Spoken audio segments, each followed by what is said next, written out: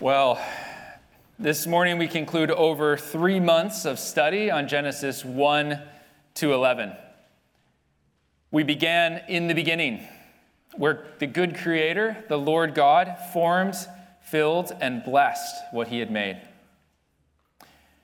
And we continued seeing that the people who were made in his image were given life and place and purpose, but instead they chose ambition and sin and death. Humanity challenged God's commands. They subverted his intentions. They hindered blessing and multiplied death. Adam and Eve ate. Cain killed. Noah's generation poisoned the earth. Babel built an opposition government against God. But as sin spread, God kept pace. He gave judgment and mercy step for step. For each point of our rebellion, God had a counterpoint. He limits sin and seeks blessing all through the first 11 chapters of Genesis. And it's the same story as we flip the page over to Genesis 12. God's intentions remain. Even though the style shifts, God's vision to bless humanity is the same. Even as he, in this chapter, will unveil a new strategic phase of his mission of blessing. Now he's going to bless all people through one faithful family. Okay, so we're going to look at it in 3 points today. The first point is Shem. Shem, who we read about. The second point is sent. And the third point is salvation. So let's start with Shem. Shem. Noah had 3 sons. You remember this from chapter 10. Noah had 3 sons, Shem, Ham, and Japheth.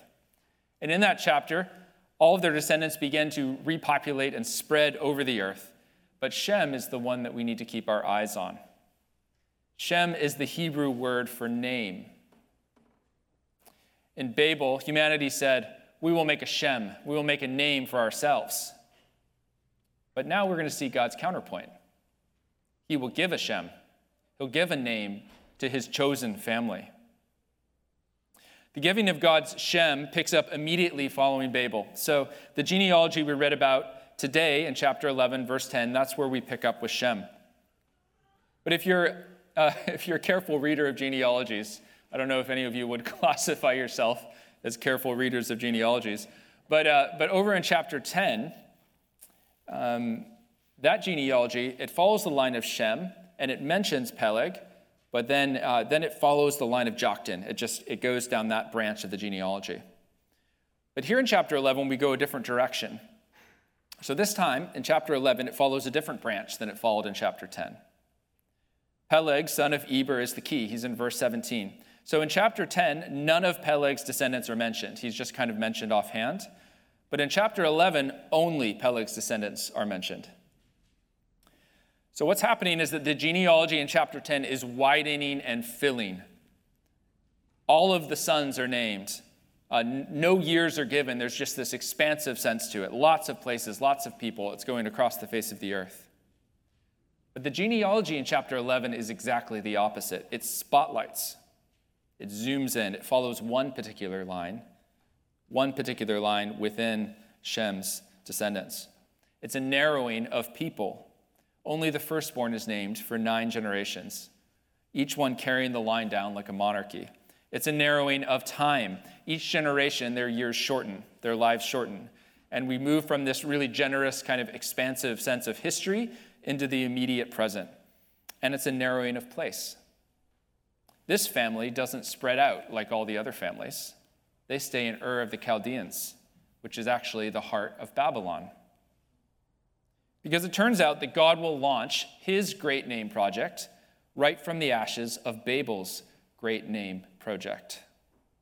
And he'll do it by choosing just one family for his purpose to bless all of humanity. So you see that in the genealogy. One heir is named per generation. All the way down it goes. Down, down, down. This guy, this guy, this guy. All the way down to Terah, verse 26. And from Terah's 3 sons, God chooses one son, Abram. And then Abram becomes a couple when he marries Sarai in verse 29. And then we get to the surprise in verse 30. Now Sarai was barren, and she had no child. This is a shocking setup. to Genesis chapter 12, that verse 30. Because the idea of blessing in Genesis is all about abundant life. Right in the beginning, God blesses the birds and the fish, and he blesses people, and he blesses them to team and multiply and be abundant on the face of the earth. God blesses the Sabbath vertically to rest and celebrate life in him, abundant life in the Creator. But now, God stakes this entire project he's building on one couple who cannot have kids. They're not blessed with multiplying. He stakes it on a family of pagans from Babylon. For Abram's families, they worshiped the moon god. They weren't blessed with the Sabbath. Everything we expect is flipped upside down right here in Genesis 11. And this is also integral to God's strategy. Not only is God going to build a name from one family, he is going to build his name out of the most impossible, improbable circumstances you can imagine. That's an amazing principle, I think, to take for just a second. That as God's family, we're invited to judge reality backwards. Not by what's possible, but by what's impossible. Because when you look at God's plan, that's how it works. In God's plan, the childless conceive. Only in God's plan does Joshua take Jericho and David beat Goliath. Only in God's plan does a virgin give birth. Does God's son die and be resurrected? And then an empire overturned by a story. The name God builds, the name he intends to build through Shem, through this line, is a name that only he can build. That's Shem, the name that God makes. So let's look at how God's Shem is sent. And this is chapter 12. Now the Lord said to Abram, "Go from your country and your kindred and your father's house to the land that I will show you." The Lord speaks to Abram, launching this impossible mission, and he says, "Go." It's a very strong verb in Hebrew. Leave your country, the place you grew up in Ur. Leave your kindred, your family and their gods. Leave your father's house. Leave behind your inheritance. Leave and go to the place that I will show you. And I will make of you a great nation. And I will bless you and make your name great, so that you will be a blessing. I will bless those who bless you, and him who dishonors you I will curse. And in you all the families of the earth shall be blessed. Bless, blessing, bless, bless, blessed. Abram's call is God's plan for blessing. It's also the plan. This is the only plan. This is the whole plan. This is the promise that God has for all of the families on the earth. Everyone on earth, this is God's plan. God is going to make Abram a great nation and name. God is going to bless him. God is going to thwart any that oppose Abram, because if they oppose Abram, they're opposing God's good purposes. He's going to do it in order to fulfill his purpose for all people, all families. And notice what it means to be chosen by God. The chosen are not pulled from the front lines and put in the reserves to be kept safe from danger. They're the special forces. They're strategically deployed into the heart of the battle. And the special forces, God's crack team to accomplish this mission, is an elderly, childless, and landless couple. Abram and Sarai, these two are the tip of the spear in God's plan for the world's blessing, for the defeat of sin and death and disorder, for the giving of life and flourishing in relationship, for fixing everything that's gone wrong in the first 11 chapters. This is God's impossible plan to fix things. And it all hangs on faith. Because the chosen family must abandon Babel's strategy in order to do it. Babel says, and we heard about this last week, secure the funding, guarantee the results, plan the steps, control the outcomes, choose the best school, the best career, accrue the most wealth, make your own blessing, make your name great. The chosen family must abandon building a human name. And instead, they have to lean entirely on God's promise to give them a name, as well as literally everything else. Leave your house so I can give you wealth. Leave your kindred so I can make you a nation. I'll give you children, since you can't make your own. I'll show you the way, since you don't know the place. It's not for your own sake, but it's for the sake of all my scattered image bearers. John Calvin puts it like this: I command thee to go forth with closed eyes, until, having renounced thy country, thou shalt have given thyself wholly to me. Faith is placing our trust in God's promise. It's putting ourselves in his hands without a backup plan. And faith is revealed by obedience. So we didn't include verse 4 in this reading, but it's pretty important for this whole thing. Verse 4, so Abram went as the Lord had told him. This is an amazing moment in Scripture that he actually goes. And it's also just the beginning of a very long journey, because we don't just choose to trust God one time. It's chosen every step along the journey towards the land that God shows us. So from that first step out of Haran towards Canaan, every single day they journeyed, they had to wake up and break camp and decide that they were going to continue to trust God and go to the place he was calling them. It had to be chosen anew. But perhaps what makes the story even more amazing and surprising is how many times Abram and Sarai don't choose faith in this journey, in the chapters that follow. So consider that. Abram gives his wife away to other men, not one time, but 2 times in the chapters that follow. They try to create an heir by their own power, not according to the promise. So this is through Hagar, Sarah's servant. But God holds his faithfulness to them through all of that. In Genesis 15, God takes the fulfilling of the covenant upon himself. He says it will be completed by his power, and if it fails, it will be to his own detriment.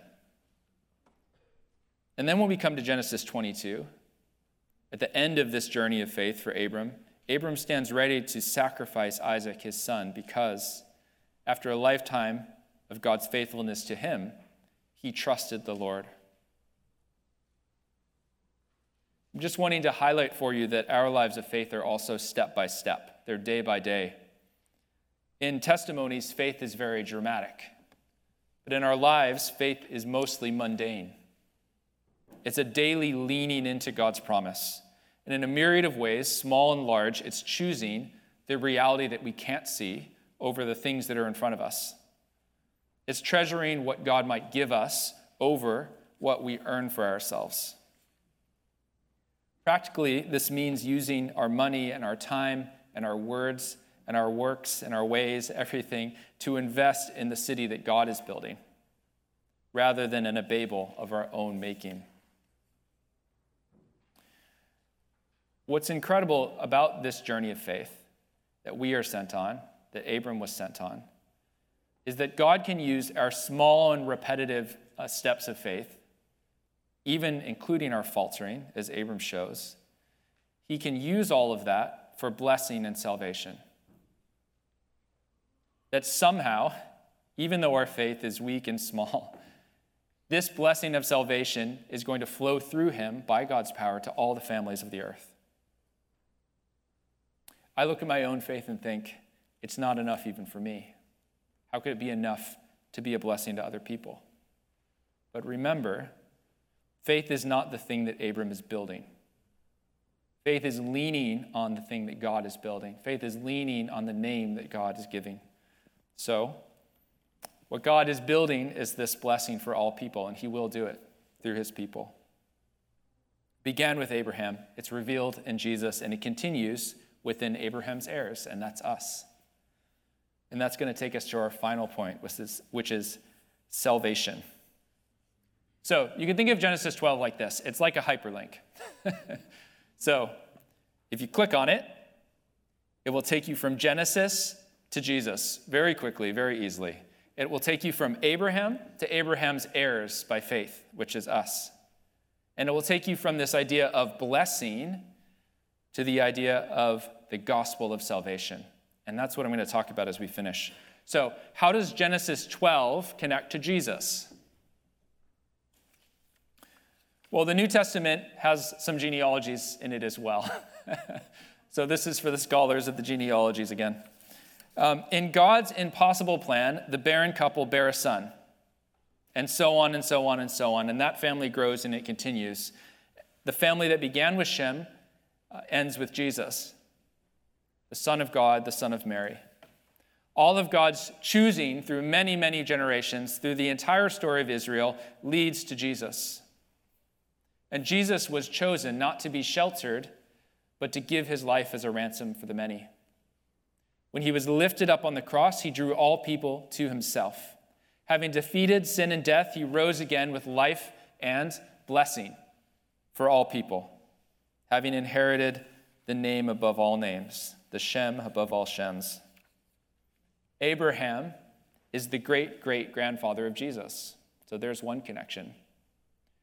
But he's also our great-great-grandfather, not by blood, but by faith. Galatians says it like this: Abraham believed God, and it was counted to him as righteousness.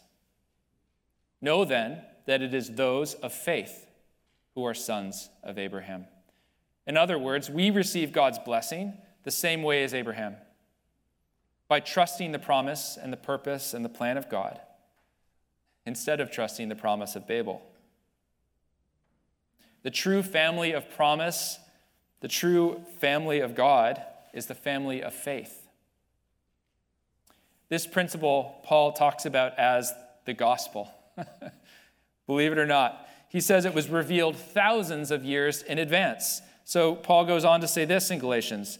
The scripture, he says, foreseeing that God would justify the Gentiles by faith, preached the gospel beforehand to Abraham, saying, in you shall all the nations be blessed. You could flip it the other way. The gospel is the fulfillment of God's promise to Abraham. The fulfillment of his promise to bless all nations through Abraham is the gospel. The gospel is how he will bless all nations. Jesus' death and resurrection for the forgiveness of sins is how death and sin are overcome, how life and blessing are given to the world, and it all happens through faith. And so, our daily leaning and hoping and looking to Jesus, trusting in his promises, that is how we experience God undoing sin and death in our lives. That is how he brings life and blessing to us. It is how he will make all things new. We can take it one step even further, this connection between Genesis 12 and us. Because if by faith we truly are the sons of Abraham that receive this promise, then we carry in God's plan the same purpose that he gave to Abraham. In other words, we are blessed to bless. We are chosen to be sent. It happens first in our faith and proclamation of the gospel. That's God's means for doing it. So, Jesus sent apostles. Apostles means sent ones. He sent them to bear the glad tidings, and now he sends us, who stand in the same gospel. God's gospel stretching from Abraham to St. John's, Vancouver. This has been his promise and his purpose all along. Sending is not the exception, sending is the rule. By faith in Jesus, you are an heir of Abraham, and it means that you are sent out to bless others. And, like Abraham, building that blessing is impossible for you. It is impossible. We cannot do it. When I think about the idea that I might be sent to be a blessing, I immediately imagine in my mind a huge to-do list of things that I need to accomplish for that to be true. And they're all good things. But they're also impossible things. I immediately think, well, that means if God's blessing me to bless the world, then I've got to be socially just. I've got to be environmentally conscious. I've got to be apologetically superior, evangelistically winsome. I have to raise the perfect children. I have to be the perfect parent. I have to preach the perfect sermon.